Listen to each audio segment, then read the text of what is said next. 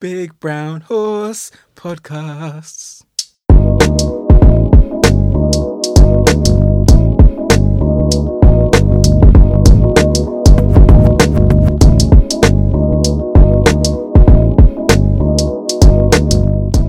Hello everybody and welcome to another episode of Panels and Bars. You're joined by your usual hosts, myself, BB Manic, and Patrick Allen. But first, the news.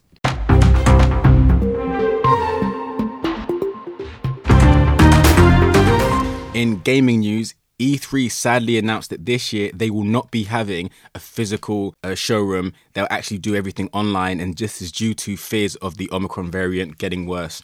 So it's not really a big surprise, but it is kind of disappointing to a lot of gaming fans who are looking forward to seeing that again.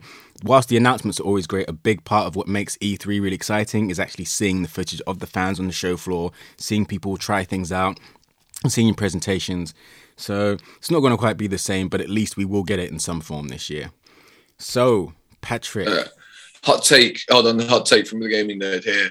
The E3's never coming back, man. Like, you think there's so? Never going to be another physical E3. Yeah, and I wouldn't be surprised if even the online show was dead within 2 or 3 years, probably. I don't think that company can afford to run it without EA or Sony or Microsoft being involved. I don't think that's gonna last. It'll be really sad because I love E3, but yeah, I think that Sony have had loads of success with just doing press conferences at different times of the year, and really from a marketing perspective, it makes no sense for everybody to announce their games at the same time because everybody is fighting for the same attention at the same time. And when Sony moved theirs to like 3 months later, they got like 10 times as much attention because nobody else was announcing games then. And it just feels to me like it's a relic of like a kind of press-driven offline era that won't continue, because the more people split away from it, the more they'll be like, hey, when we don't announce our games at the same time as Microsoft, people pay more attention. So yeah, I don't think that's going to come back really in the same form that it used to be. So Patrick, a kind of glass half full guy. But no, I totally understand what you mean. I know what you mean. I think every geeky industry has an E3 equivalent. Obviously, comic books have Comic-Con, and I don't know if a lot of people know this, but toys and action figures actually have Toy Fair. Yeah. And a similar thing happened with the first COVID-era Comic-Con, which is where a lot of companies chose to have their own con, Mezco Con, McFarlane Con, whatever, which was just, a slide sheet online or a YouTube video. And as you said, they had massive boosts. It's sad as a fan, but yeah, from a company point of view, if you're talking about bottom line, it completely makes sense, because to go to a convention, you have to fly at least 2 of your employees across state lines. You have to put up in a hotel. You have to pay them for the weekend. You have to take care of their food. And then if they're selling product, they have to physically take the product with them. So you're paying probably the taxes on that, the shipping. If it doesn't sell, you have to pay to ship it back. There's all that stuff that you skip if you just make a YouTube video. Yeah. So, yeah, I think whilst, as a fan, it's going to suck to not see these companies on the showroom floor. Like you said, as a company, you look at it and you're like, why wouldn't we do this? Why would we go to a building to compete with thousands of hundreds of other companies when we could just be here and have Monday to ourselves rather than have Saturday competing with 1,000 other companies? So yeah, you're right. I think from a business point of view, it is very outdated. As a fan, I want to see it because obviously it's more convenient for me. It's more exciting to have all that choice. But yeah, I think seeing how well Nintendo Direct did and how well Sony's presentation did, yeah, the way of the future might be, we don't need you. People know who we are and people can find out how to hear our announcements. So yeah. Yeah, and it's weird because like, obviously it kind of like that attention being drawn to one place benefits smaller creators usually, but it also, as you say, it costs them so much. And like, sure, Microsoft can afford the incredible layout of having a giant E3 presence, but like smaller developers definitely can't, and are already kind of more reliant on social media anyway. So I think that everybody now is at a point where they're all like, do we need this? And I think they all kept doing it out of kind of just habit. Yeah. And all it took was for COVID to break that habit. And loads of people are like, well, maybe we don't need this. So yeah. Rest in peace, E3. Patrick, what do you think of No Way Home? I liked it. I mean, it was good. I've heard people being like, it's the best superhero movie ever. and it's their favorite MCU movie. I've heard several people in the past week say it's their favorite film of all time, not just superhero favorite film. That's insanity to me. Yeah, and the thing is, it's so I'm going to get to a bit of a rant, and I said this on Twitter about a week ago. A lot of people have attacked me for it. A lot of people said, "Oh, it's hyperbole," but I'm going to stand by it. And I said, essentially, in my opinion, since No Way Home, I feel like a lot of MCU fans are as obnoxious as Rick and Morty fans were during the whole Szechuan sauce debacle. Seriously, because there's been... So, you know, obviously, famously, what Scorsese said about MCU films and them being theme parks, essentially. And I believe that even though everyone was up in arms about it, since the release of this film, they have justified his comments, because I'm not seeing people talk about the performances or the score or the cinematography or any of the technical elements that make a film a good film. You know, obviously that's subjective. But what I'm seeing people talk about is the moments. And when I'm seeing people talk about what their hopes for the future, they want more moments. People are hoping that if Argush now has a cameo in Morbius, they don't care about the storyline of Morbius, they don't care about the performance, they want a cameo from him, right? I'm hearing people say they want Morbius to have another trilogy. And this isn't because you want to see the story explored, or you want to see character arcs, or you want to... It's because you want more of these moments. Like, that's not a film. Cap lifting Mjolnir is great. It doesn't add to his arc. You know, like, I just had to get that rant out because I love this film. I have a lot of problems with it, and I see why people love it. I'm not trying to take away from people's enjoyment of it, but it is a bit sad to me to see people just talk about cameos and Easter eggs and not talk about the craft behind the film. You know what I mean? Yeah, I mean, I 100% agree with Martin Scorsese about that. Like, I really like Marvel films and I really like superhero films, but I also completely agree with him that there are too many of them and that they're all too similar and that nobody's trying to do anything particularly interesting with them. Like, it's fine for me because I like that thing that they do and they're not all that I watch, I suppose. But like I know that they've kind of eaten up a huge amount of box office attention to the point where there's definitely other stuff that could be being produced that isn't, in favor of more superhero films. And outside of the MCU and even inside the MCU, there's lots of them that I'm a bit like, that was bland garbage. So I definitely think that I agree with him and enjoy the thing that he's criticizing. And I think that's the other thing, you know, you get back to the old tropes argument, but it's okay to criticize things that you like. Yeah. You know, in fact, it's more valuable to look at things that you enjoyed and go, that was good, but it's not the best thing in the world. It's kind of crazy now with social media. You can be like, I didn't really like Tom Holland's jeans. And you have 7,000 replies saying, what the hell is wrong with you? You're a DC lover. And it's like, well, I can dislike that element of it and still like the whole general presentation or want it to be better. Oh yeah, the DC fans as well. Like dare to say that you don't like Zack Snyder, and you just get like a barrage of weird people accusing you of a horse's head sent to you in the morning. Yeah, and it's just like it's just a bit like sometimes I'm reading things and I see people go, hey, you know that film you enjoyed? I didn't enjoy it, and I'm all like, cool, fair enough. Yeah. And what I particularly like is when those people say why.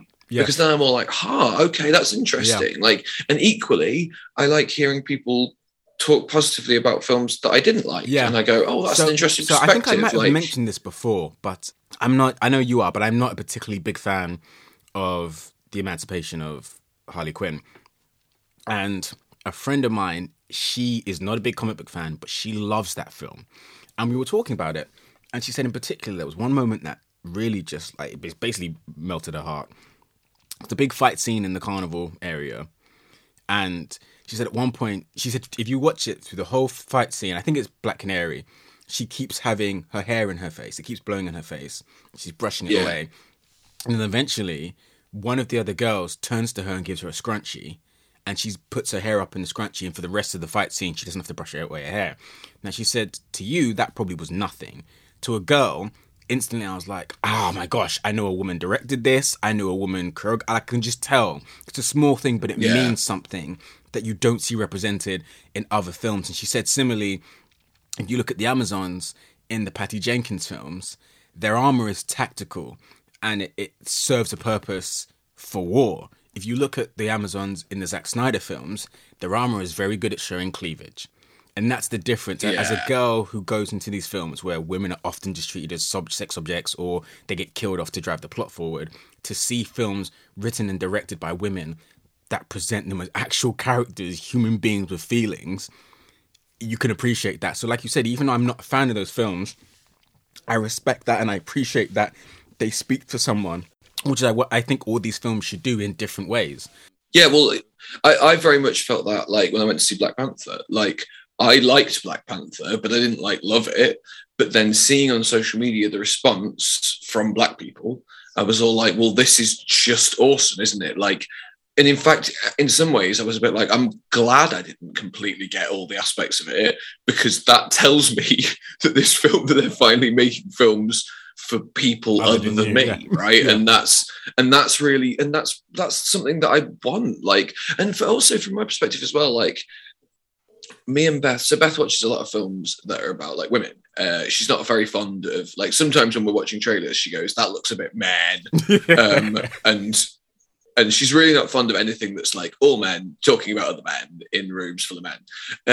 And actually what I've found is that spending ages like judging all the trailers that we watch on that metric, I've ended up watching really interesting stuff that I wouldn't necessarily have chosen, that like now some of my favorite films that I've seen in the last couple of years aren't things that I necessarily would have picked.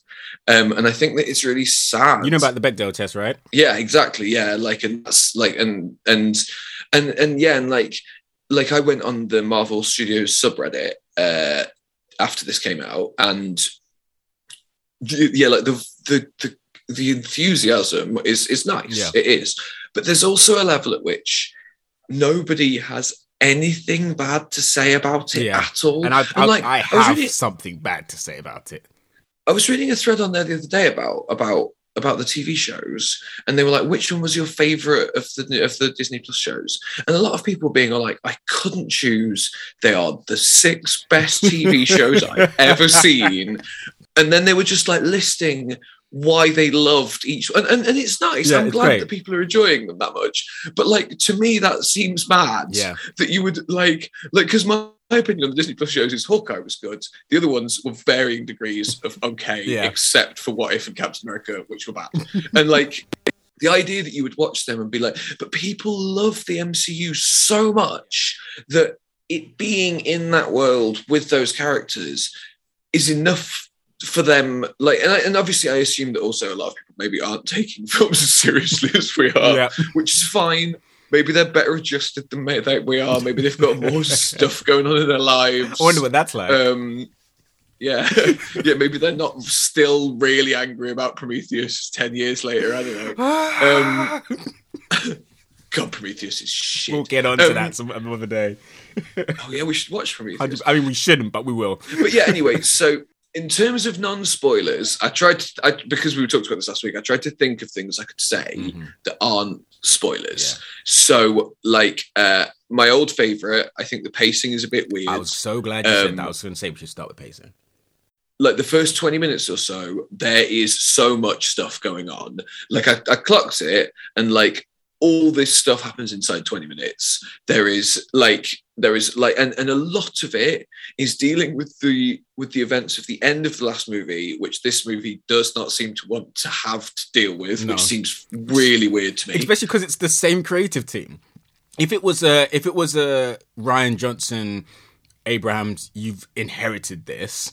I understand it. Yeah, but you set this up and you knew that you were going to have to deal with it at some point in time. But you have no interest in dealing with it. And then it sags a little in the middle. But I enjoyed the last hour was really tight and well paced. I enjoyed that. We'll get to that. It's got great performances. Not all of them. I'd say most of the people pull their weight though. Yeah. I really, really like I think it's got a really good level of Marvel quippy banter. It has too much Marvel quippy banter for me. It's too much. Okay. You know, I saw this documentary. Sorry to go over. I saw this documentary. It was a YouTube video essay, and it was about, I think they called it the economy of laughter. So it's when you make a sitcom, it's how often you get those laughs in. And I think Friends is something ridiculous like one every 45 seconds. It's something crazy like that, where pretty much every character in the scene will have a quip, will get an audience reaction. And I think they will say the reason they were doing the essay in particular was, I think, the new kind of record for that, if anyone's keeping score, is Big Bang Theory, which is something in the region of one every 15 to 20 seconds. Like, there has to be a laugh 15 to 20 seconds every time. And I feel Marvel films are becoming that.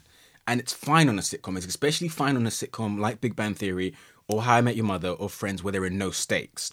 In Marvel, where quite often someone's family, or even worse, the entire world is in danger, I understand why, conversely, you want to have laughs to ease that tension, but there should be some tension. For me, a lot of these films lose that tension when everything is, oh boy, we're here again.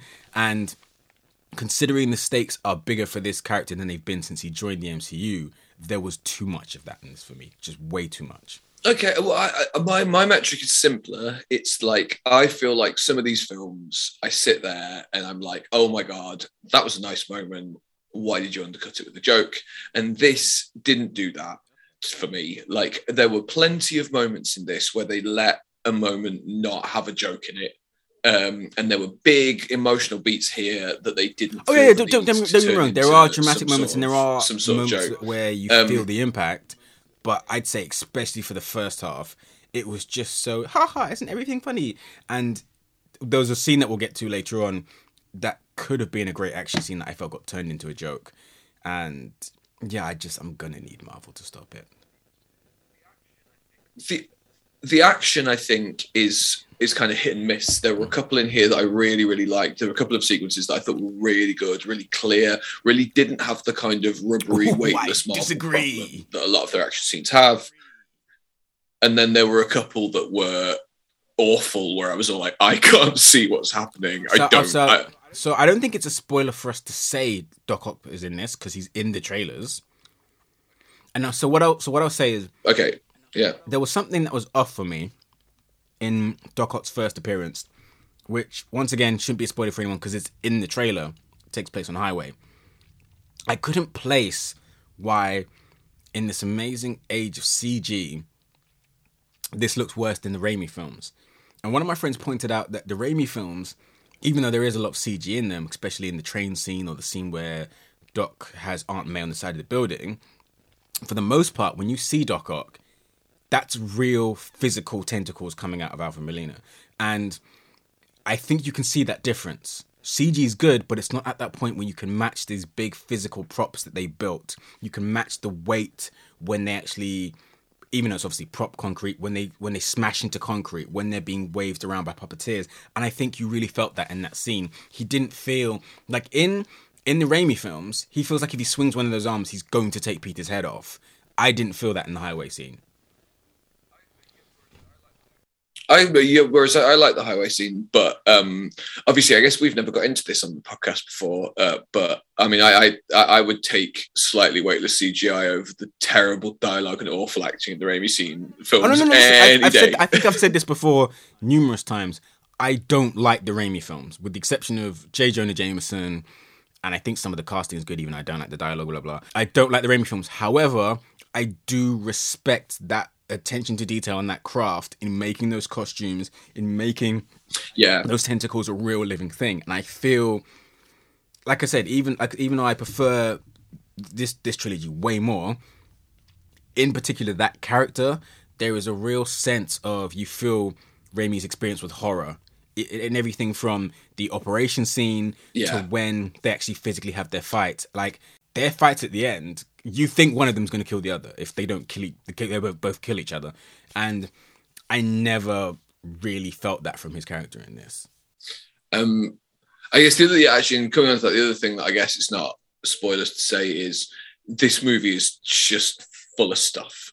I mean, full of stuff. It is there are so many characters and so many things, and for me, there are definitely things in this that I would have preferred more time with. There are characters from the first two films in this trilogy that I missed and was like, because obviously Peter, Ned, MJ, May, they get enough time, but there's pretty much everybody else with the first two films is just gone. Like Flash is gone, Betty's gone.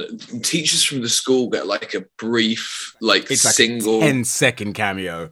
Yeah, and I was disappointed. Like when me and Beth watched the first one, both of us were like, I would just watch a film about them going to school that didn't even have Spider-Man in it. Just the three of them hanging out at school, and this is not that.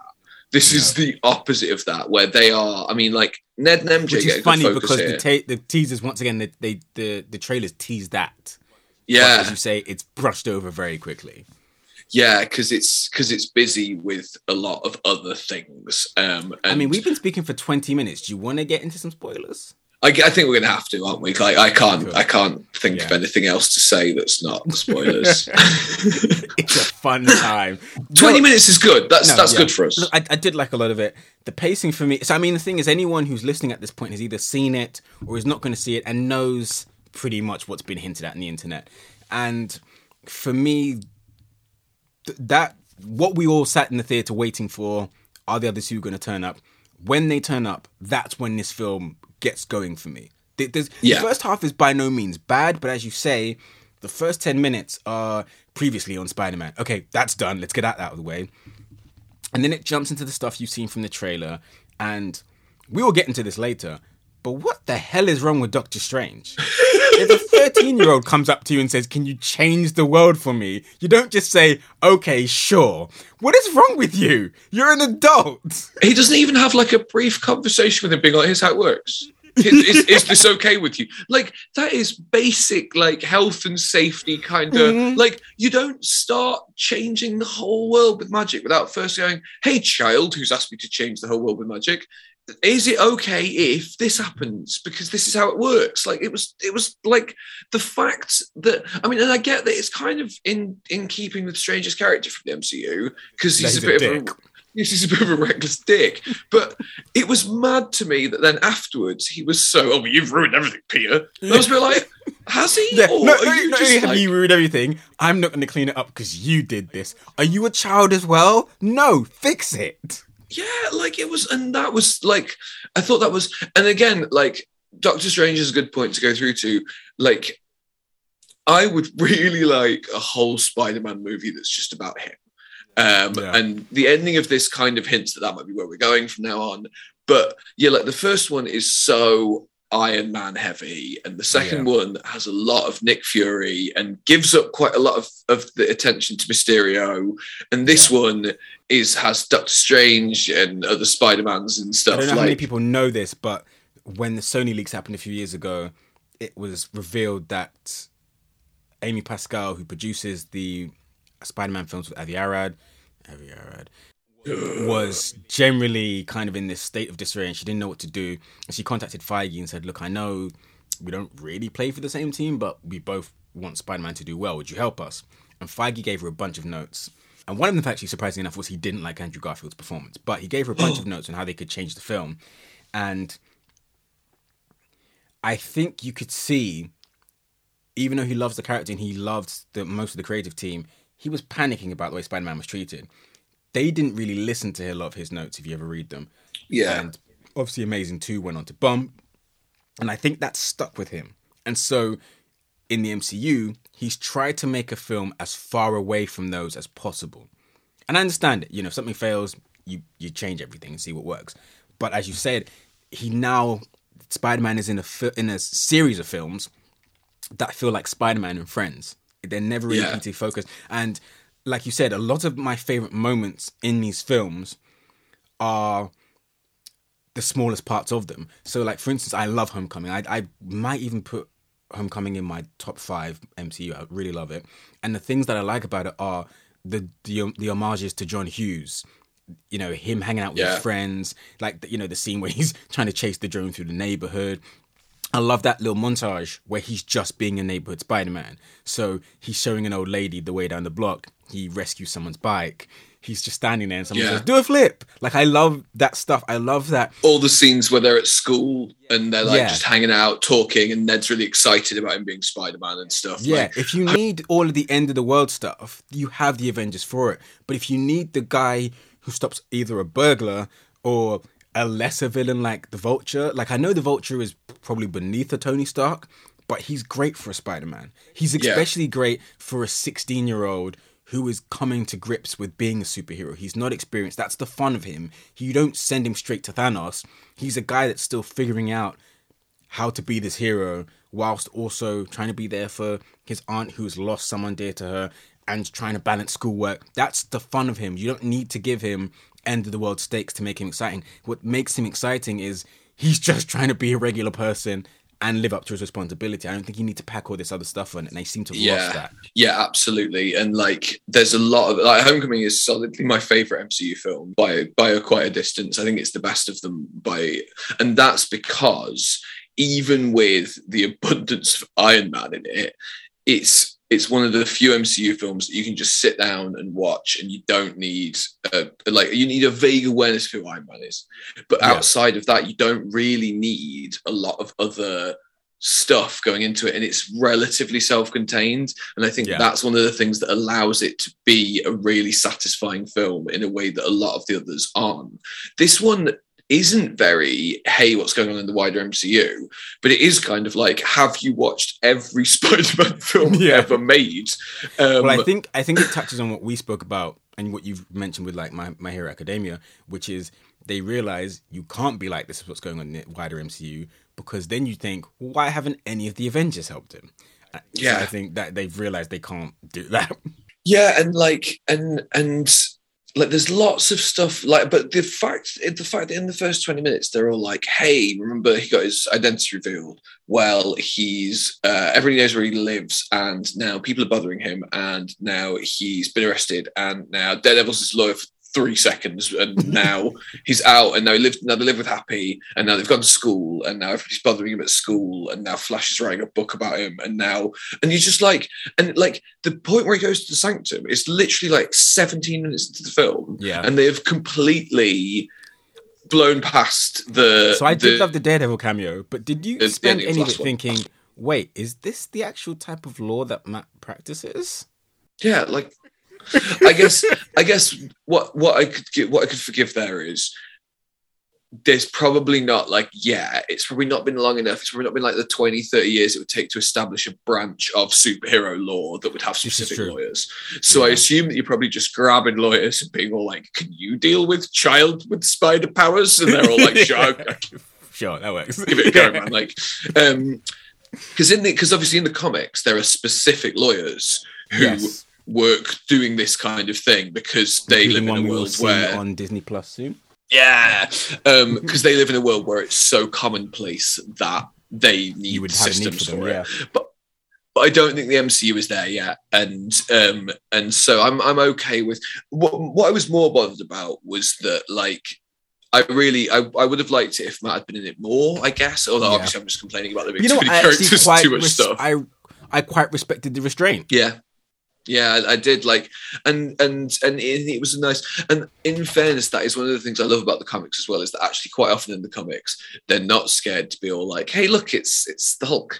And then he'll be in it for one page, and they don't need to make it into so-and-so and the Hulk. You know, what's funny? It's like, I don't know how many people in the mainstream, I guess I do know how many people, it's not a lot of people, but in the comics, the funny thing about Spider-Man is that he doesn't like a lot of other heroes, and he's a member of the Avengers begrudgingly. He's almost always in their huge crossovers and nothing else. And when Brian Michael Bendis put him in New Avengers, a lot of people actually said, this is weird, because he has said, especially in Marvel Knights Spider-Man, he makes a point of it, there's an issue where he needs their help.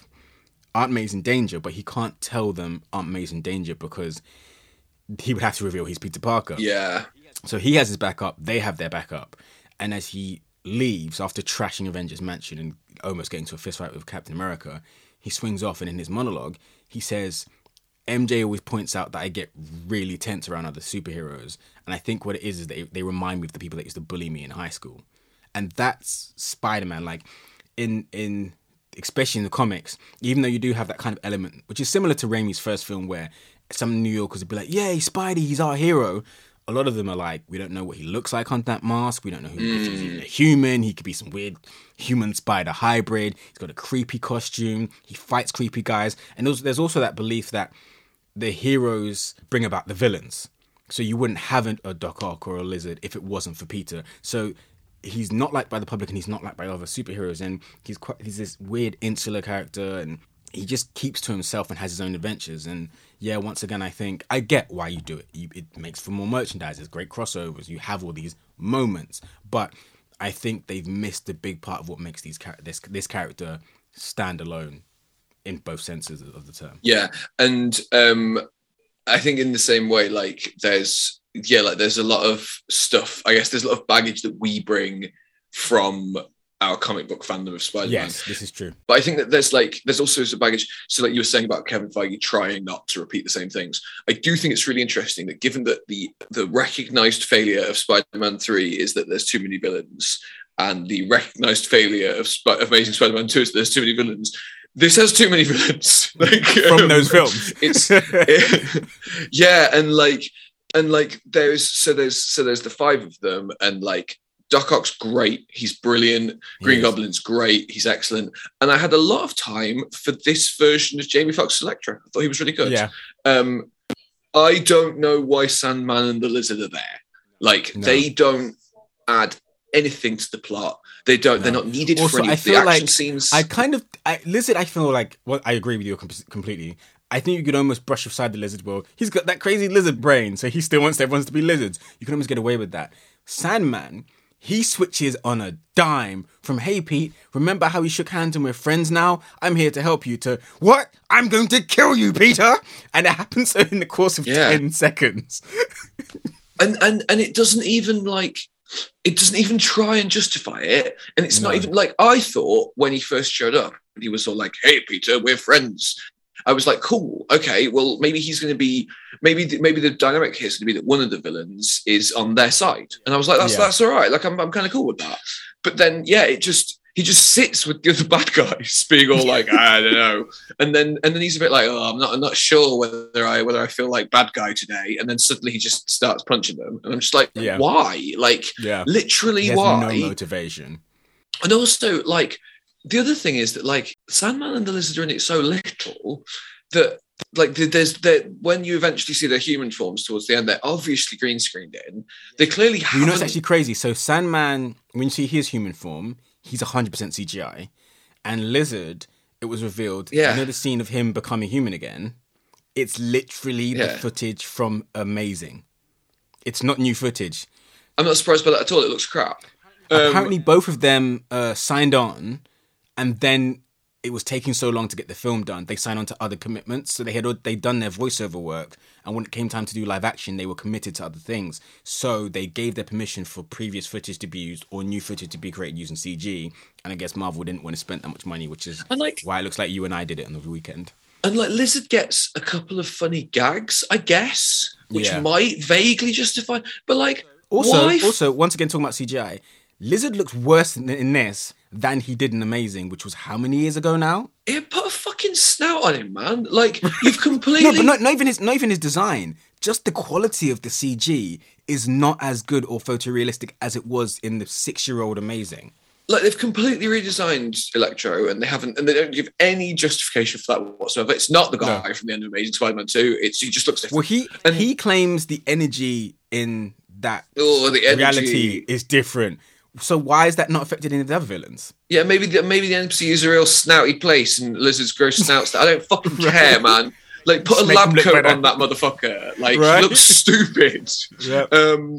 And it's weird to me that they managed to give, especially Willem Dafoe, obviously, but Alfred Molina gets so much time to breathe and act and stuff. And it's a bit like, do you know what would have given them even more time is if you hadn't felt the need to add... Like, I get why Jamie Foxx is there, because they want at least one villain from the Andrew Garfield movies, and he's the best actor who played a villain in those films, I guess. And I really, really like, I think that one thing that's worth mentioning here is that, like, in terms of...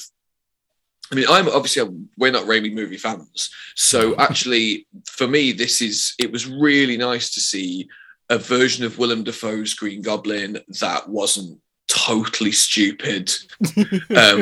Like I thought he did some excellent acting. I really bought the duality of his personality in this in a way that I never do in the Raimi films, where he's kind of like, "Hey Pete, I'm your dad, and also I'm crazy." Yeah. Yeah, I mean, the thing is, the actual bonding moments, like when they're on the machine, Holland and Dafoe, and Defoe's looking at him like, "Oh my gosh, this is the son I always wanted. He knows what he's doing. He's loving the science." And he makes the quip about, "Hey, if you ever fancy jumping across dimensions and being an intern, I've got a job for you." Like, that was great. I really believe it. And then, like you really said, like that flip of the switch was fantastic. And I've got to never been a fan of MCU Spider-Sense. I don't like the fact that MCU thinks they're too cool to acknowledge it, and it's his Pete Tingle or whatever, and they make the joke of it. But that execution of Pete being like, "What the hell is going on here?" And then walking through the room and the camera's shaky and he's looking at each person like, one of you is set. That, as much as I dislike how they've handled it in other films, that scene was brilliant. Everyone sold it well. The direction, the camera work was great.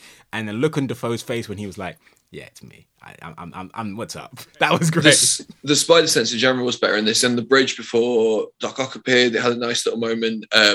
There was a bit when they were all on the Statue of Liberty where the three of them stopped and looked around and were all like, "Oh," and I thought it was handled really, really well in this. And like, I'm sad that the teachers aren't in it more. I think that they're really funny.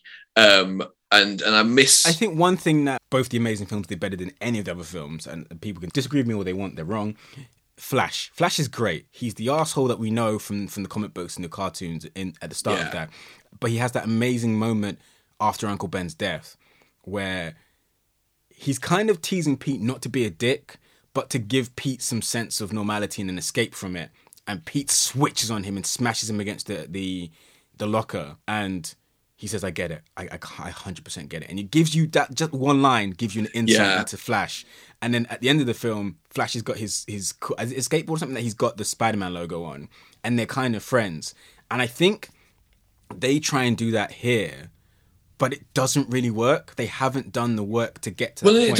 It doesn't work because they've got no time for it in this. Like there is no space for that. I also thought it was really bad the way that when they were like, what's Peter's favorite place in the world? They were all like, "Oh, it's the roof of the school that where we he's went been to one time."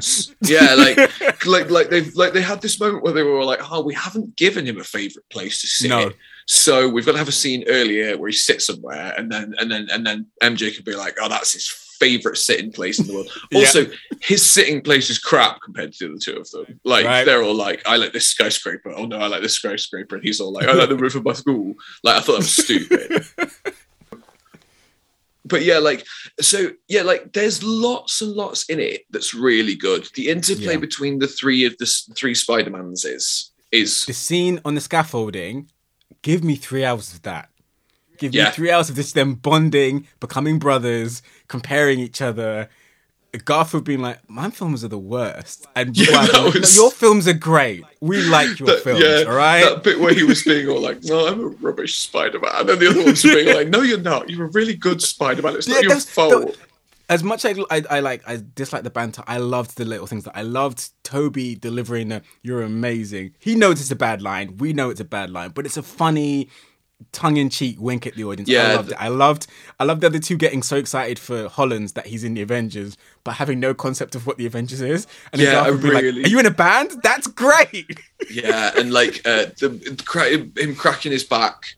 That was so good. Like those little moments. I really liked when they were working in the lab together. I thought that was really, really cool. And I really liked the way that they created a dynamic between the three of them by emphasizing their differences. Like Toby's got this kind of cool youth pastor vibe going on where he's all like, "Oh, I'm pretty..." He's like an affable, nice guy who's a bit worn down by a long, difficult life. Andrew Garfield's Spider-Man's just sad. And I really appreciate it as well. And like, maybe killed some people. Yeah. He's basically becoming his universe's Ronin. Yeah, and he's just miserable as shit. And then obviously we've got this universe's version. I loved that scene on the school roof where the two of them came to talk to him. I thought that was absolutely excellent. The three of them played off each other really well. What I quite like about that is, once again, as you said, they all have differences. And what I like is that the MCU Spider-Man is maybe a person who, even though he's eventually going to do the right things, doesn't do them of his... It's not his choice, if that makes sense. Whereas the others are quite active, he's a passive protagonist. So a lot of the time in all of these films, Tony's told him what he needs to do and then he realizes. Or Doctor Strange tells him what to do. Doctor Strange tells him what to do. And so even with this, like you said, it was a great moment, but it made you realize those two came to the realization themselves. They had been told those words, and it was only once something tragic happened they had the meaning to understand and go out and act on them. But even after he'd been given that tragic moment, Pete was like, yeah, this is your mess. I don't care anymore. I don't get it. He had to have two older versions of himself say, dude, this is what we do. We lose people and it's horrible, but we have to be the people that make something right. Yeah, and I loved the inspiration. And in terms of like, it was so, because the casting in the Amazing Films was always brilliant. It was always great. And it was really nice to see that vindicated, to see a version of Andrew Garfield's Spider-Man that was just amazing. And a version of Jamie Foxx Electro that was fantastic. Like, I really liked him. I really liked him. About Jamie Foxx's Electro, him just right? like... I love Jamie Foxx's Electro. I even like the goofy, stupid, I become a blue electric man Electro. The only thing I don't like, and I've never liked, which they carry over into this film, is his motivation is one of the weakest. His whole, you don't see me. Spider-Man is the only person in the entire city that sees you. He saves your life. He says to you personally, you're my eyes and ears on the street. And then when you become Electro, rather than punch you in the face, he tries to talk you down. Yeah. He tries to help you, says, I'm your friend. I remember you, Max. Let's calm down. Let's do this together. So that motivation never stuck for me. And then I don't know if you caught it, but in this film, when Pete depowers him, he says, you never saw me. He still has that hang up. He's trying to help you now. You've crossed over to another dimension and he's trying to help you. So for me, it's the weakest motivation. It's not needed. It's the motivation of him having power again is enough. Just be like, he's happy to get this new surge of power. He's cool. He feels different. He wants to see what he can do in this world. That's enough of a motivation. One thing that I thought was really interesting, and it kind of hints at it with his line, with Jamie Foxx's line about when Andrew Garfield takes his mask off and he's all like, man, I thought you might be black. Be black. And he's all like, oh, well, maybe there's a black Spider-Man out there. I was kind of expecting, I think that what might have balanced this out a bit would have been Miles. So, like, I think the problem is, where would you get him from? Because MCU Miles is still 13.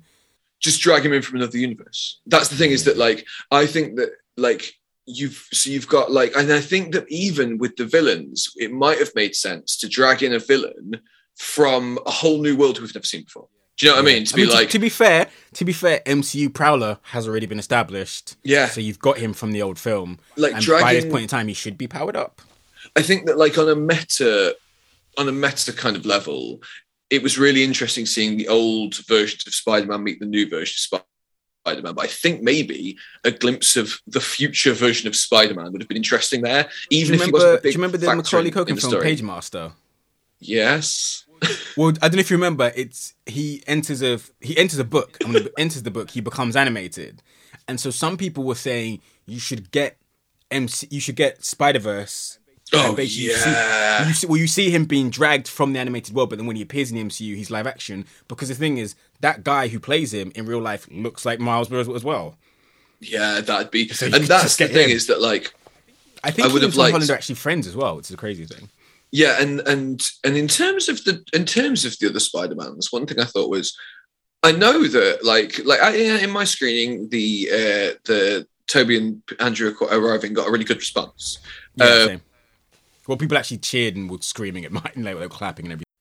I thought it was really boring the way they chose to introduce them. Like, oh look, they came in through a hole, and like the fact that they did it twice. Like, I felt like there was a real opportunity there to have like one of them swing in and save somebody or something dynamic. Yeah. And but you know what was funny for me was that, so the whole world knows that Pete Spidey, or at least the whole world knows that now Spidey has done something. When we see Andrew Garfield, there seems to be no one bothering him. He's just hanging out in an alleyway waiting for something to happen. Toby, at least, he's wearing his dad outfit, so it's no surprise no one's bothering him. Well, he's wearing his dad outfit. Go on. Yeah, well, and it was, he's wearing his dad outfit, and he's like, "I've been looking for your universe is Peter for the last couple of days." Whereas Andrew Garfield's version is just all like, "I've just been running around in my suit, guys. Like, I got no idea what to do." Yeah, and I thought that there was the opportunity, like the introduction to the villains, especially Doc Ock, was really like dynamic and like, like, you know what I mean? And like you had like hints, who is it going to be? And it was just then you've 100% hit the head, nail on the head, because you could have had a robberies happening at that time in the city, and you see a silhouette of a Spider-Man coming to save the person. Yeah, so we assume it's Tom, but no, it's Andrew this time. Or you know, there's a robber running from a 7-Eleven, and he runs down the street.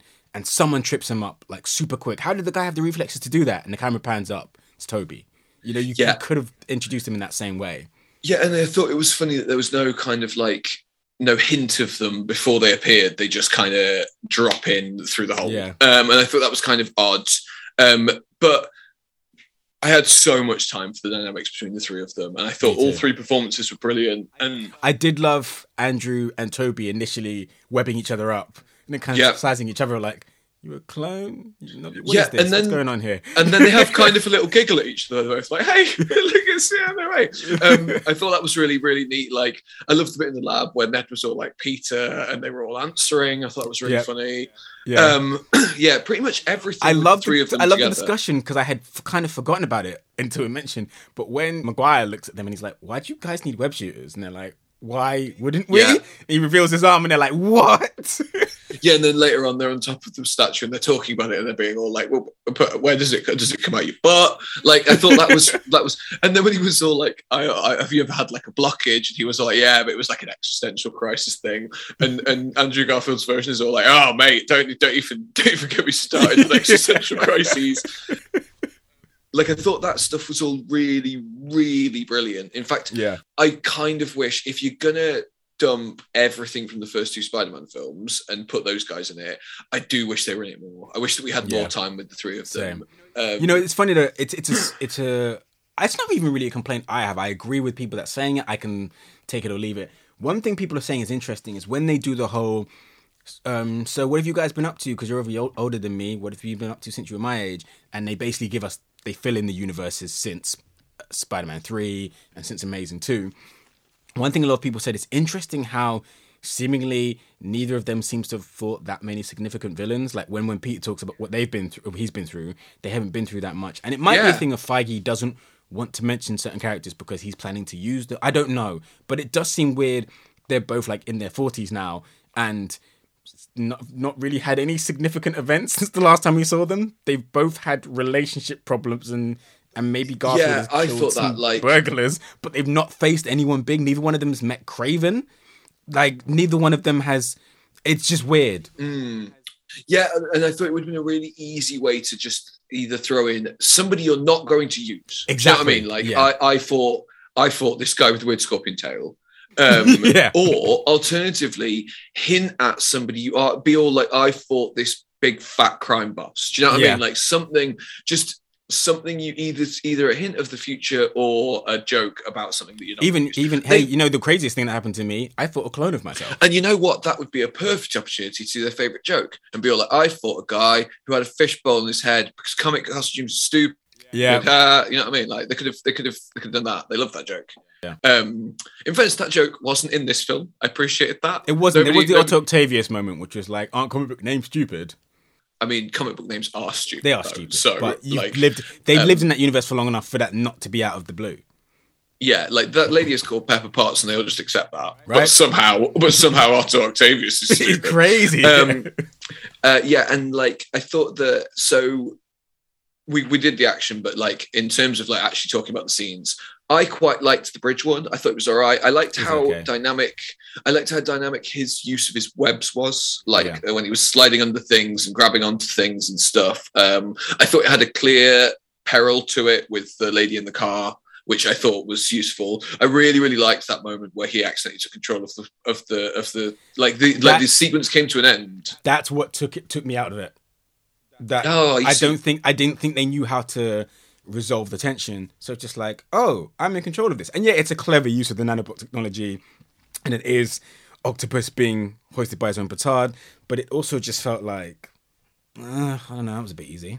You see, I liked the pacing there. I thought it was really interesting how it came to a really abrupt start because it allowed them to maintain Doc Ock's threatening level without him having to get like stupid, like without him having to get beaten by Peter suddenly for no reason. It was like, and I really liked the way that it just snapped and Peter was just suddenly like, "Hey, look, I can." You know what's interesting? I don't know if you noticed this. When the three Peters are with each other, there does seem to be a sense of, oh yeah, you're totally me at a different age. Whereas when Doc Ock first takes Pete's mask off, he's like, you're not Peter Parker. And not even like, you're too young. He looks at him like he's a completely different person. So it's like, they never really resolve it, but it's like, do they all just look like older and younger versions of the same person to everyone? Or do they look like to us, like three just bland white guys? I don't know. White dudes. Yeah. Like, it's never really resolved. When they're together, you definitely get the sense that they feel like they're looking at themselves. Yeah. But I don't really know. Like, yeah. I mean, I guess, don't get me wrong, it makes sense for the context of that scene. Doc needs to be shocked by the fact that that's a Spider-Man costume, but not his Peter. But yeah, it just felt like there were a few inconsistencies like that in the film, enough for me to brush over.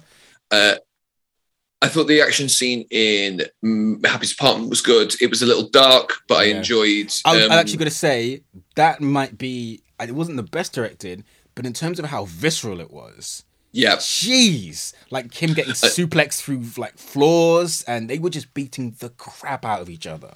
Yeah, and it was interesting seeing Spider-Man fight somebody of a level of power where he could kind of let loose a bit and like bits like the backflip and then grabbing with the webs and slamming and stuff. There was some really cool little action moments in there that I really enjoyed. The one where he fought Electro and Sandman in the dark forest with this pylons was awful. Yep. I was just like I just couldn't see what the fuck was going on at all, and it was boring. Yeah. And what else have we got? Are there any more? Oh, well, obviously there's the ending on the statue, which I thought veered between those two extremes where there were bits of it where I was all like, that's a lot of CG, I don't really get what's going on. But there were moments when the three of them got in sync and jumped off the statue and swung around together. That was really good. Really liked that. It was. Someone has pointed out, their whole thing is when Holland is like, get your shit together. And they're like, we've never been in a team. Well, Maguire has worked with New Goblin, so that's not true. And I'm sure Garfield is probably Garfield, I don't know, at least he worked with Gwen Stacy. So the whole thing of like, we're loners, we don't know how to communicate with other people. It was like, I get it. I get you want to be him like, I'm in the Avengers. But it's like, it's a stupid thing. I don't know. I thought that spoke to like you were saying earlier on that Spider-Man's generally not a team player in terms of other superheroes. Like, but just the concept of like, what? Me work with other people? Me, I'm find difficult. It just didn't... And they also... I felt like they brushed over, like they were a bit like, they mentioned Harry in Osborn's dialogue, but I was a bit like, yeah, you want to steer right clear of fucking James Franco here, don't you? Like, you know what I mean? Like, I was surprised they weren't all like, yeah, Harry was a real fucking dickhead. We all hate him. But we definitely. Yeah, it's also funny that Andrew Garfield like doesn't seem to acknowledge the presence of the Goblin at all because he has a Goblin. Yeah, right. He's got his own Goblin and Norman and stuff. Yeah, Norman's in that universe, so he should recognize him in some. Yeah, so that was a bit funny, but I guess maybe they just didn't want to add more complicated mess to it. Well, yeah, and when Andrew Garfield's like, it was Gwen, and Peter, Toby's not like, I have a Gwen. Yeah, I flirted with her to make MJ jealous. Yeah, like I thought that was interesting. Do we want to talk about Venom? You can if you want. I've got very little to say about that. Well, I love Tom Hardy, and I was very excited to hear he was going to be Venom, but his films are terrible. His cameo in this is pointless, and I would be excited if I thought they were going to go somewhere with the symbiote being in the MCU. I have a feeling they won't. I really hope they... I have a feeling, because what I would like to see them cast another actor, maybe even an African-American actor, or an Asian actor, or a female actor, as the MCU's villain, but I have a feeling if we see it, all that's going to happen with the symbiote is that eventually it will end up on Tom Holland. He'll be a dick for half a film, and then he'll destroy it. Yeah, I don't really. I don't know. I don't think Venom's as good as a lot of people do. I think I'm with Sam Raimi on that one. I like Venom a lot when he plays off Spidey. I don't like him as an anti-hero. I think it's boring. But what would be cool is if they do go the route I think they're going to go, and the symbiote ends up on Tom Holland, I think it would be cool if he needs help and he can't figure it out and he goes to see someone and they're like, this is beyond the realms of my expertise, but you know who could help you? Reed Richards. Oh yeah, that would be nice. I thought that like I quite liked Tom Hardy's first Venom film. I haven't even bothered to watch the second one, but I thought the first one was okay. But I thought that scene was stupid. Like, I was like, I don't care. Why is he in a different place to all the other people who've been teleported into the world? Yeah. Why is he there when the explicit fucking I mean, the rules were all over the place because I think one of the villains didn't know. Yeah. So Electro didn't know that Peter was Spidey. Yeah. It's established in this film he thought he was a black guy, so he shouldn't be there. Why throw in a rule like it's all the people who know that Peter's Spider-Man if you're not even going to bother to stick that rule in this film? Like it just feel like it's people who and I mean, also it's one thing that I thought was a bit, and I might need to go back and rewatch Amazing 2. But was Electro about to die? Because I thought he was just incapacitated. So that whole thing of they were all at the moment of death, I don't think he was. I think he was just incapacitated. He got run over. No MJs, no Aunt May's, nobody else who knows about Peter comes through. I was at least thinking that they do a really nice post-credit scene, a bit similar to how we see Peter B. Parker's arc get wrapped up in Spider-Verse, where maybe you see Pete just knocks on the door and he comes home and he hugs Mary Jane in the Raimi universe. You know, or maybe you then see Garfield and he's at Gwen Stacy's gravesite and he lets it go and he moves forward. He puts the flowers down and he can go on with a smile on his face. I was hoping we'd see that. I think that would have been a much better post-credit sequence than, hey, remember Venom? He's here too.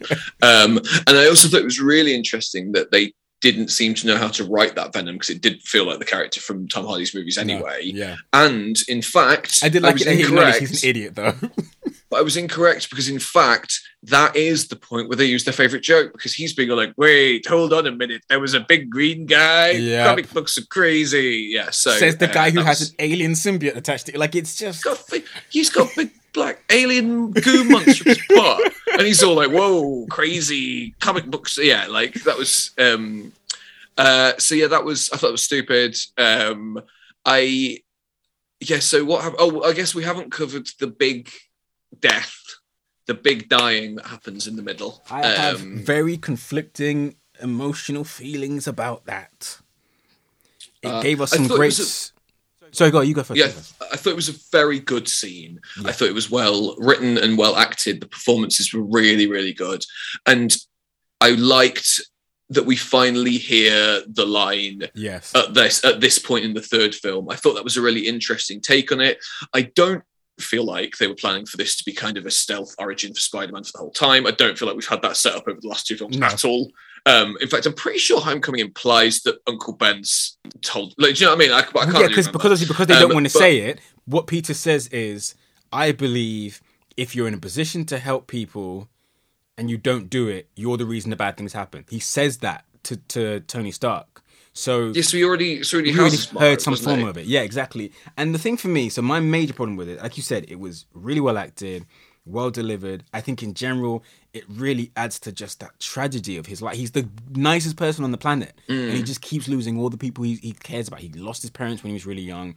Maybe he lost his parents. Who knows? Maybe he never had any parents. We don't know anything about his backstory. We'll get into it at some point, but I believe, it's my personal theory, I believe the MCU subscribes to Trouble, the old Marvel comic book where May's his mum. That's just the feeling I have. But, you know, in either way now, he's lost his parents. He's lost his father figure. He just keeps losing people. He had Tony, he lost him too. And that adds to... I believe that his parents were S.H.I.E.L.D. spies who had a secret lab in a underground New York subway car. Yes, you needed unique coins to put into the special coins. But the thing is, for me, the main problem I have with this is you don't hire Oscar winner Marissa Tomei and have her just be hot for 3 films and have her hit on by every man in the universe and then be like, oh, we're going to give you a great dramatic scene that tests your range, but you die. It's just, what a waste. That's what she's been. Literally, in the first film, Tony hits on her, and then the bodega makes a joke about how hot she is in Spanish. And in the second film, Happy hits on her, and then she dies. Yeah. Like, what a way. And the thing, how that character has been used in the past, she's so powerful and she represents so much. And if you want to look at a recent example, the way the games use her is fantastic. You know, she reinforces everything about what makes Pete great and what he believes in. He believes in the goodness of people and in our ability to be good and our ability to help and save each other. And she reinforces that. And that stuff's all kind of missing here. I did think that this one ended in a really grim place. Like, it was miserable. Yeah. Like, the end was really sad. And it was a strange choice for me. I understand them wanting to put him in a position where you're all like, he's so he no longer has the support of all the other superheroes. He lives in a shitty flat. He's got a regular looking Spider-Man costume, which I love that though, because I quite felt that was influenced by having met his two brothers. And he's now got something I thought that was great. Yeah, like, he designed himself a costume that looked like theirs, because almost like he'd looked at them and been all like, hey, my Spider-Man costume's not very much like their Spider-Man costumes. I should make one that's more like theirs. And I liked that. I thought that was really cool. But I do think that I will feel the loss of the stuff that he loses because of that kind of weird reset thing that's happened. Yeah. Like, I'll miss Ned and MJ a lot. Still don't really understand the reset because, I mean... No, well, I mean, and I guess let's get into that. So let's do nerd problems with the way that the film works. Yeah. So the people getting drawn in from other universes makes no sense, right? No. Like, we've already covered that. Have you spotted who was in the sky at the end? I saw somebody with, I think, Scorpion's tail. I think people said you can see Scorpion, Kraven, and then someone that could be the Chameleon. He kind of has the same outline as the animated series, but that could also be me. It's such a generic silhouette. So. I mean, they've used a lot of Spider-Man's good villains already, haven't they? Yeah. So I'm not that. To be honest, I do think that also this one, I worry that this neuters out the possibility of us getting an MCU version of some of the villains. Like, are we not going to get an MCU Doc Ock now because we've already had? Do you know what I mean? Like, are we not going to get an MCU Norman Osborn, because that would bother me, I suppose. Well, I mean, what really baffled me was him saying, I went to Oscorp and there's nothing there. And it's like, really? There's no MCU Norman Osborn? That seems like a totally missed opportunity.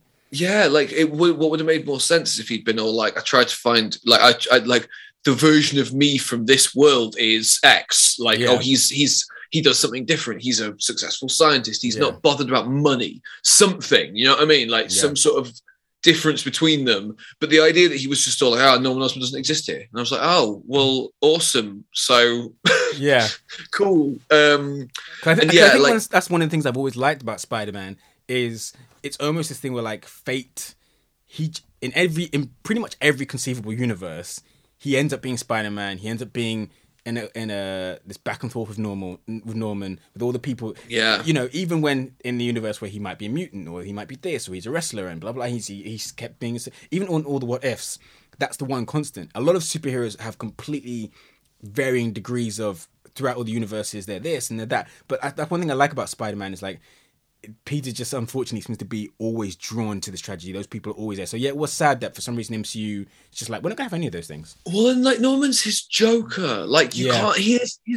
They are a binary opposition. They belong in conflict with each other. Yep. And you get those moments, like in Return of the Goblin, where they sit down together and go, actually, we've got a lot in common, haven't we? That must be why it's so difficult for us. And, like, not having that, I think, is bad. And then you get into the logistics of the reset. Like, how did Ned and MJ meet now? Happy was amazing. I'm so glad you said that, because the whole reason they even became friends is because they both love Peter. Like, as we saw, they sat on completely different sides of the class. Ned thought she was a freak. She thought he was one of the mainstream kids she didn't care about. It's without Peter, how would they have become friends? Yeah, exactly. For a second, I don't know if you thought this. I think a lot of people in the audience, when Pete first walks in, he thought when Ned went past him, Ned and MJ were going to be together, and that would be like this heartbreak. And that's how it looks for a second. But then obviously they're just good friends. But, like, and I know that this is going to be like, it's going to be like my questions about Loki and Endgame, in that we're not going to get the answers, and it's just what works for the cinema, for the dramatic tension of this film. But like, how do their memories of meeting work? How, like, Happy only met May because of Peter. Yeah. So how does he now have memories of a relationship with, like, what does he think happened? Yeah, like, because he said, I know her through Spider-Man, so it's like, what do you mean? Did she still remember, but she didn't know Spider-Man was her nephew? Was he just helping out at the shelter, but no one knew he was really... I don't know what's going on. Yeah, like, are there pictures of him? What about all his medical records? Exactly. Does anyone know he exists? How did he get the apartment? Does he have any ID? Does he have a bank account? Like, what's going on there? And also, I really feel like I get him being like, oh, well, I can't just go to regular people and go, hey, I'm Peter Parker. But like, I really feel like he could very easily have gone back to Doctor Strange at the end and been like, hey, mate, like, you deal with some pretty wild shit. I'm going to tell you a little story. Yeah. Or he could have asked Doctor Strange to give him some sort of information that he could then use to go. Only he would know. To prove exactly. That he, but literally, it would have taken 5 seconds for Doctor Strange to be like, the love of my life was Christine.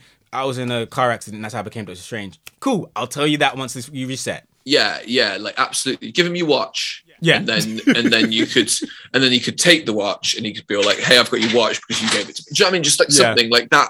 That doesn't make any fucking sense. Yeah. And I know that by now with the MCU we should really be past. Like, I know, but it's such a big thing to just be like, hey guys, there's rules.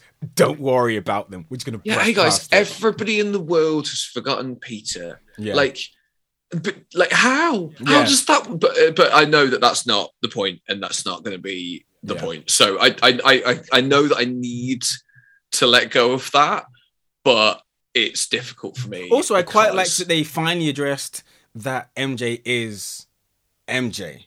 Because they never acknowledged her surname in the past few couple of films. Yeah, and I was just like, so he's just coincidentally met another girl called MJ, but I quite like that they're like, oh no, she's Watson, but he's not met a Mary Jane in this universe. She's this Mary Jane. So I like that they finally were like, yeah, she's MJ. Yeah, I liked that. Yeah, like, but she's wearing her necklace. At the end, she's wearing the necklace. Where does she think she got that from? Where did she get it? And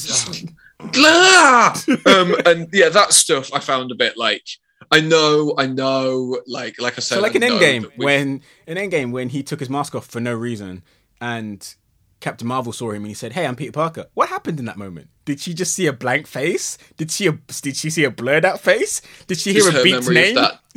Does her memory of that not have him taking the mask off anymore? Exactly. Like I don't. Does she just have moments where she didn't have the gauntlet and then she had the gauntlet and she can't remember how she got it? Well, yeah, because but the implication seems to be that everybody still knows who Spider-Man is. Yeah. So what happened? What happened to everyone who saw unmasked Peter standing next to Tony as he died? Did they not see anything? Did they just see Pepper and he's grayed out? Is it a Eternal Sunshine type thing where what's happening?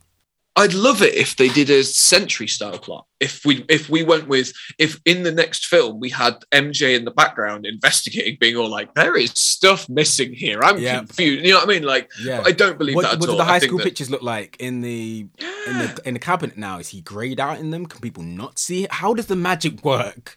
What happened to all the copies of Flash's book? Yep. Like what happened to, does Flash remember writing a book? Mm-hmm. It's just too much. It's all Joe Jonah Jameson has been concerned about for the past few months. Yeah, so what's he been doing? So what's he been doing now? Does he remember that anger he felt? Like what's going on there? We missed an action scene. It was one that I liked. It was the Spider-Man versus Doctor Strange. Obviously, I thought that was okay. Yeah. So I thought it didn't work for me because it's like we've seen much cleverer uses and much more visually appealing uses of Strange's powers, especially him versus Thanos. I think they're going to have a hard time topping that even in his own films. But what I did like about it was you and I would be like, I'm going to die in this mirror universe. What do we do? And Peter was like, this is just geometry. I could do geometry in my sleep. I quite liked that. That was maths. A very Spider-Man solution to that problem. I liked that. But yeah, generally the whole, look, there's 7 trains now. I've seen it. They've seen it in a much cooler way. I liked the bit where he was in the street and Strange was using the portals to fuck with his webs, and then his spider sense meant that he could still hide the box from him even when he was unconscious. Yeah. And I liked Peter's response where he was all like, "Whoa, this is so cool," and was like enjoying being in this. I liked when he got back in his body. He went, "That's the coolest thing that's ever happened to me, but don't do that again." Yeah. Really cool. Yeah. It's like a bit of a darker side to him. And him like swimming back towards him, but like, get back in my body. I like that. But yeah, like that. I one thing I appreciated was that it wasn't like, it didn't feel like one of those films where they were like, okay, it's been 20 minutes, there must be another action scene. Yeah, like there were stretches of it which didn't have any action stuff, and then there were stretches of it that were very action packed, and I liked that balance. I think quite a few people have said it, that where MCU as a franchise differs from pretty much every other action franchise or action film in general is you have to have some dialogue in action films so you can get to the big fight scene. And MCU is kind of the opposite, where because MCU and the comics they're based on are so centered on who are these people, it's all about their relationships to each other.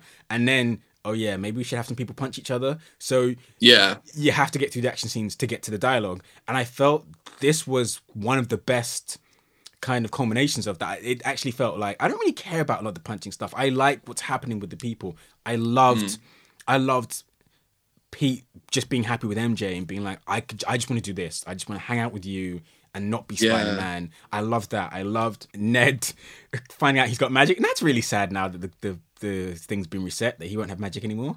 I loved Ned's grandma. Won't he? Does he remember meeting Doctor Strange? Right. Does he remember having the ring? Does he remember all of that, but just with a weird blank-faced, muffled-voiced thing in the back? Like, how would you possibly remember events that were so directly centered on him knowing that Peter's Spider-Man? Especially because Pete and Ned, I think, have been like childhood friends. They've been neighbors forever. So did none of them. That's all. But I loved those human moments. I really, really loved the Statue of Liberty brothers bonding. I loved their goodbye. I loved the older two looking at him and saying, "He's got this. He's going to be okay." Yeah, you know. And I Toby stopping him from smashing the glider down, I thought was a really great scene. And I really, in terms of Marvel quippy quip, I really appreciated that they didn't even need any dialogue there. They didn't even have like a line from him. Toby just grabbed it and it's like, looked him in the eye. I really like one thing that like I felt like it was a bit memes heavy. Like, I'm something of a scientist myself. And the scene where they all pointed at each other, I was a bit like, this is a bit weird, isn't it? Like, this is a bit strange that we're doing this now. It's almost, I'm the Juggernaut, bitch. Although I will say, it got one of the best reactions in the whole. Like, the cinema lost it when he said that. Like, it wasn't even, he didn't even finish the sentence. The minute the camera cut to him and he said, we all knew what he was going to say, and everyone fell over themselves. So you know what? It's very obvious. But the thing is, essentially this movie is fan service the movie. All the villains you like, they're in it. All the stupid memes you like, they're in it. You didn't like that costume? We'll change it. You did like this costume? It's there. It's all those moments are there. You know, I mean, even when Otto and Toby are reunited, he says, "How are you doing?" And Toby thinks for herself and says, "Trying to do better," which is a line from their first meeting. Yeah. So they're it's just fan service, the movie. Some of the dialogue doesn't even make sense. It doesn't really work in the context. But Marvel is saying, look, you stuck with us for 10 years. You love all this stupid shit. We might not even get it. But if you love it, here it is. Enjoy it. So yeah, I was able to look over the meme because I was like, that's what this film is. I liked. I quite liked. I liked the gags about the lizard and Jamie Foxx being all like, but he was all like, I could help you give you a transformation. He's like, but by turning him into a fucking lizard, man. Like, like I thought that was really funny. And in fact, like, one thing that I think I haven't seen a lot of people mention that I thought was really good was the general interplay between all the characters when they were in the prison underneath the sanctum. Like, when they were in those boxes and you removed the possibility of any punching and they were just talking to each other, I thought that was really good. Like, the way that they played off each other and talked, I really appreciated. I really liked the scene where Otto got his chip put in his neck. I thought that was really cool. And that then he came and helped them out in the final battle. I have questions about, I understand how they got to the Statue of Liberty. Because how did he get there? I have questions about how everybody else got across the water to the Statue of Liberty. Yeah. Like, obviously the lizard swam. Yeah. The Sandman turned into a big cloud of sand. We know that. Electro flew, yeah. But Doc Ock's just kind of there. It's a bit like, well, did you swim? Especially because the last time he was near water, it didn't go so good. Yeah, exactly. Those silly metal arms are heavy, aren't they? Yeah, I thought that this also it had a couple too many endings. Yeah. So it had the ending where he said goodbye, and then it had the ending where he went to see Happy at the grave, and the ending where he was moving into his new apartment. I feel like maybe there was a fourth one. We got Venom, didn't we? So. And but it was a bit like, I feel like maybe picking one of those scenes would have been more powerful. Yeah. But I think it's difficult because overall I enjoyed it and it was a good film. Yeah. But I would say, even though I thought the MJ scene was really dragged out, and I guess I get why it would be. There's the anguish of, I really love you and I want you in my life again. And I think they went a bit too long. But I did like the moment where he was going to say who he was, and then he saw the mark on her head and realized, God, every time around these people, they get hurt. And I really loved it. Yeah, I loved that. He goes to the coffee shop. He goes and he actually, because as I said, in a lot of these films, he's just done the selfish thing. He's eventually done the good thing in the end. But in this scene, he finally had that realization. He was like, no, I'm not good for these people. Doesn't matter how much I love them. They will get hurt. May got hurt because she wanted me to be okay. I can't put these people in that situation again. So as you said, it's depressing as hell, but it's very Spider-Man. That's what he does. He sacrifices that life to make sure everyone else is okay. I feel like there were probably more little moments. Andrew Garfield Spider-Man catching Mary Jane. Oh God, yeah. I mean, people called it from the trailer, but it was just great. And what really sold it was that look. Garfield was so damn good. Him with the in fairness, Andrew Garfield was so good in this. He was the best of the three of them, probably. This is the thing I've been saying, and a lot of people are going to say that it's revisionist history. It's not. If you go back and listen to our episode with Rosie Knight, where we're pitching our movies, when I pitched Secret Wars, I said Andrew Garfield is my Spider-Man, and I said he's just not been given the script to show what he's capable of. This wasn't even the most amazing script in the world, but it showed you with better dialogue what he can do. He's so charismatic. Yeah, it really did. He loves that character. He lives that character. You give him the material, he just shines on screen. And it really vindicated his casting as Spider-Man and Jamie Foxx's casting as Electro by giving them another chance to rework those characters. So I thought 100%. That was really good. And I guess the only other thing is the post-credits Doctor Strange trailer. How did you feel about that? He's a character that in the MCU I really struggle to care about. I'm sorry. It's probably going to be all the non-Doctor Strange stuff in this film that makes me like it. I'll like seeing Wanda again. I'll like that we're probably going to get Kang. Yeah. I'll like that. Hopefully, I hope. I'm not 100%. I'm not, going to lean too much into it because I don't trust Marvel. It would be great to see him meet Nazi Captain America. Not maybe Nazi Captain America. That's a terrible character. But to see the weird versions of MCU characters in other universes. My only worry is, it looks like the villain in this is the Doctor Strange from What If, and it's like, if that's the best you can do, come on. I want to see weird stuff. I want to see Spider Monkey. I want to see. If you have the opportunity, get weird with this. I really hope they get weird, especially because you got Raimi. I want to see some body horror stuff and weird variations of all the heroes. That's interesting. I kind of assumed that him and evil bad Doctor Strange from What If were going to team up. That it was like, you're going to win that. Yeah, we're going to have to get the help from Doctor Strange who ate all those tentacle monsters. I would say I'm the same. I was really excited to see Shuma Gorath and Wanda. Yeah, that's it. I really like Wanda. It's a weird thing. It's a very weird complaint. I like Benedict Cumberbatch. I think he's very talented. The thing about Strange is I've always, in my head, in the comics, and I'm sure in the animated series, I could be wrong about this, but I've always believed he had an English accent.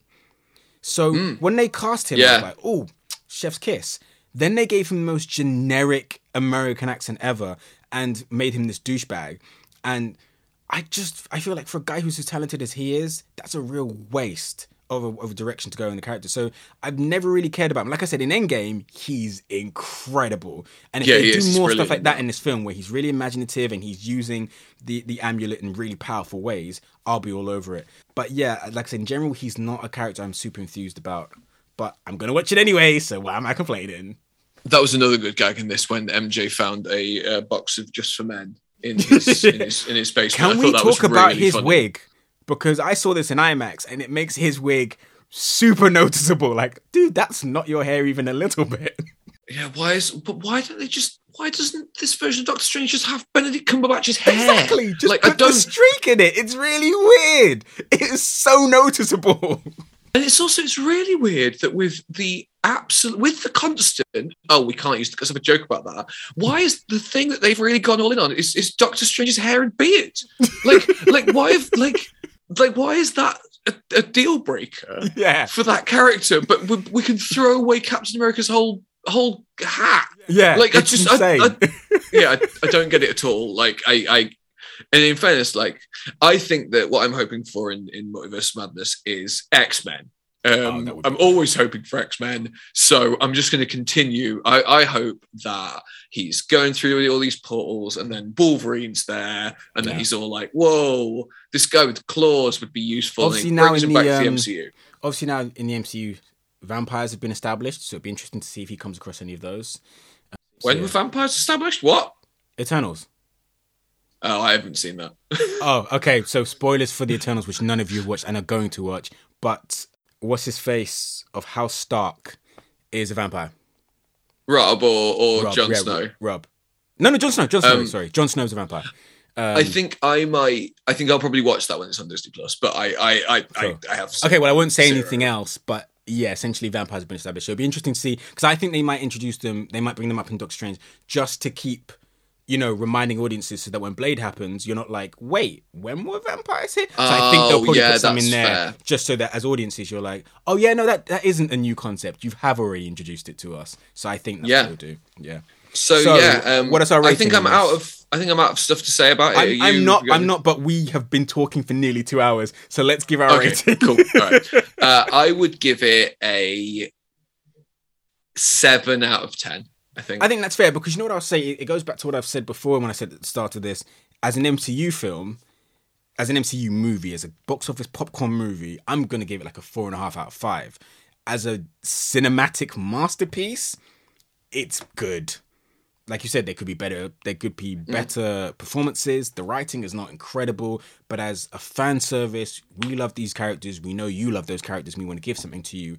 It does its job. If you go for dumb, brainless action and for some good heartfelt moments, you'll love it. If you have recently been watching the works of Tarantino, Kubrick, and the like, this is probably not going to tickle your fancy. But as a comic book fan, I would say you could add a point to my score for every previous Spider-Man who you really like.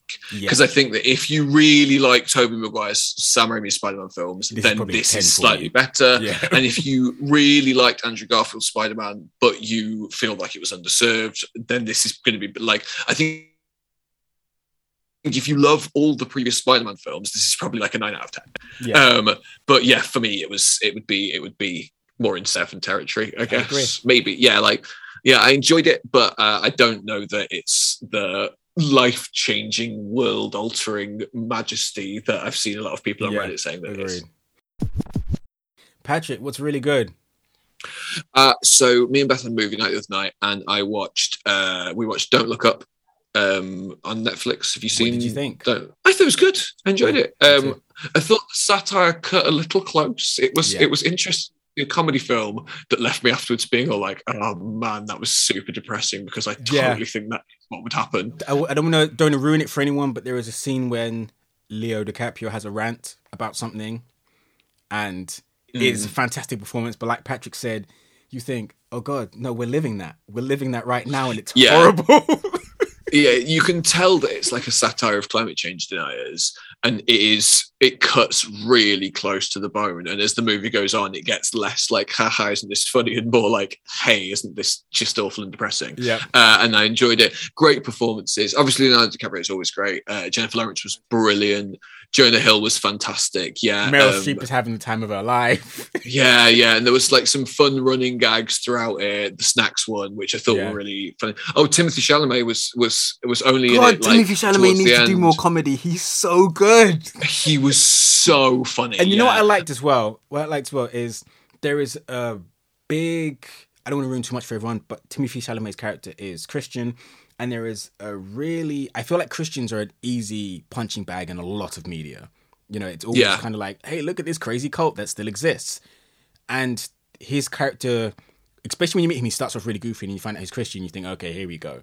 He really humanized that character and he's given one of the best scenes in the film, which is really heartfelt. And it was really respectful and considerate, and I really liked that.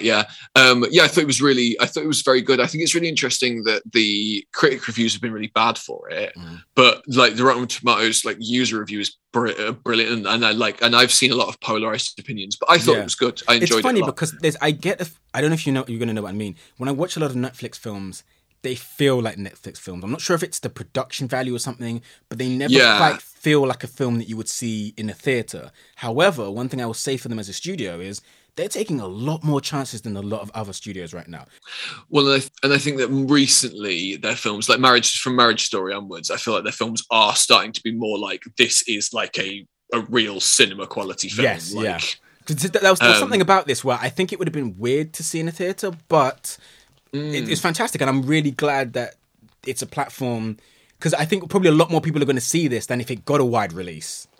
Well, and it's got kind of an anti-capitalist spin on it as well, so it kind of feels right that it's not being like pushed down your throat by a cinema chain. I did love Ariana Grande being able to like poke fun at herself and just be kind of this airhead bimbo pop star. I really appreciated that. I thought she was very good. I thought she was really funny, and the song that she had was just, it absolutely crushed me. It was so funny. And also catching up on Netflix movies, we watched Tick Tick Boom. I haven't seen it, but I've heard amazing things. I mean, I think that it would probably be dependent on how much you like. I mean, like how willing you are to watch musicals. Because it's very musical. Like there's a lot of songs. There's more song than there is speech in it, really. Okay. And also like how invested you are in the idea of being a creative person, because that's kind of the center of the film. But I thought it was just unbelievable. Absolutely. I thought it was magnificent. I really, really enjoyed every single aspect of it. I thought it was like, if you haven't seen it, and if anybody hasn't seen it, I would more than recommend it, because I thought it was just fantastic, assuming that you're not completely put off by something being a musical, because obviously but also is just another fantastic Andrew Garfield performance. I mean, he's brilliant, so I'm not surprised. And he's also singing and playing the piano in it. And there's a level at which you just like, it's disgusting how talented that dude is. Like, and you feel that in this, you can feel that drive through this. It's I thought it was brilliant. Like, it's, you know, like, and then we watched The Lost Daughter, which is another Netflix film starring Olivia Colman. It's directed by Maggie Gyllenhaal, and it's got Olivia. I have heard of that. It made me. I didn't connect with all the parts of it. So Jessie Buckley's in it as well, and I connected with her character quite well, whereas like I struggled with Olivia Colman's.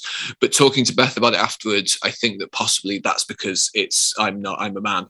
And there were aspects of it that I was a bit like, I don't really get that. And then me and Beth had a conversation about it afterwards, and I was all like, oh my God, that's really, really smart.